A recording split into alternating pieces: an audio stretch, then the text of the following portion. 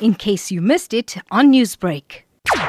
We're very happy that this meeting with the councillor is going to take place tomorrow evening. We have on our own tried to get as many other community organizations to be present so that we could get some clarity on what is going on with this Go Durban project, because we understand now very clearly that the depot for the Go Durban project will be on Rydalvale grounds. Fortunately, through the protest, have put a stop to it, so there's no work carrying on now. The residents from the area and community organizations will be meeting on Thursday with the councillor to get some clarity as to who has approved the bus rank for Go Durban on to be built in Rydalvale grounds. Now, a meeting scheduled on Tuesday, which went by the councillor, did happen, but he didn't arrive. So, people were asking a lot of questions and nobody to answer. In addition, we've just received a response from the mayor's office. We've written twice to him, as Phoenix Chair also, and we've got a response to say he has received this and it's receiving attention. What that means, we don't know, but we are hoping a meeting can be scheduled, and that was our appeal to the mayor's office. Hopefully that meeting is going to happen soon so that we can get some clarity. What we've also made very clear is that we're in support of this Go Durban project. We've seen the pictures, we've seen the development, and it's going to be really good for the community. What then do you hope will be achieved through this community meeting? I think only the big problem here is that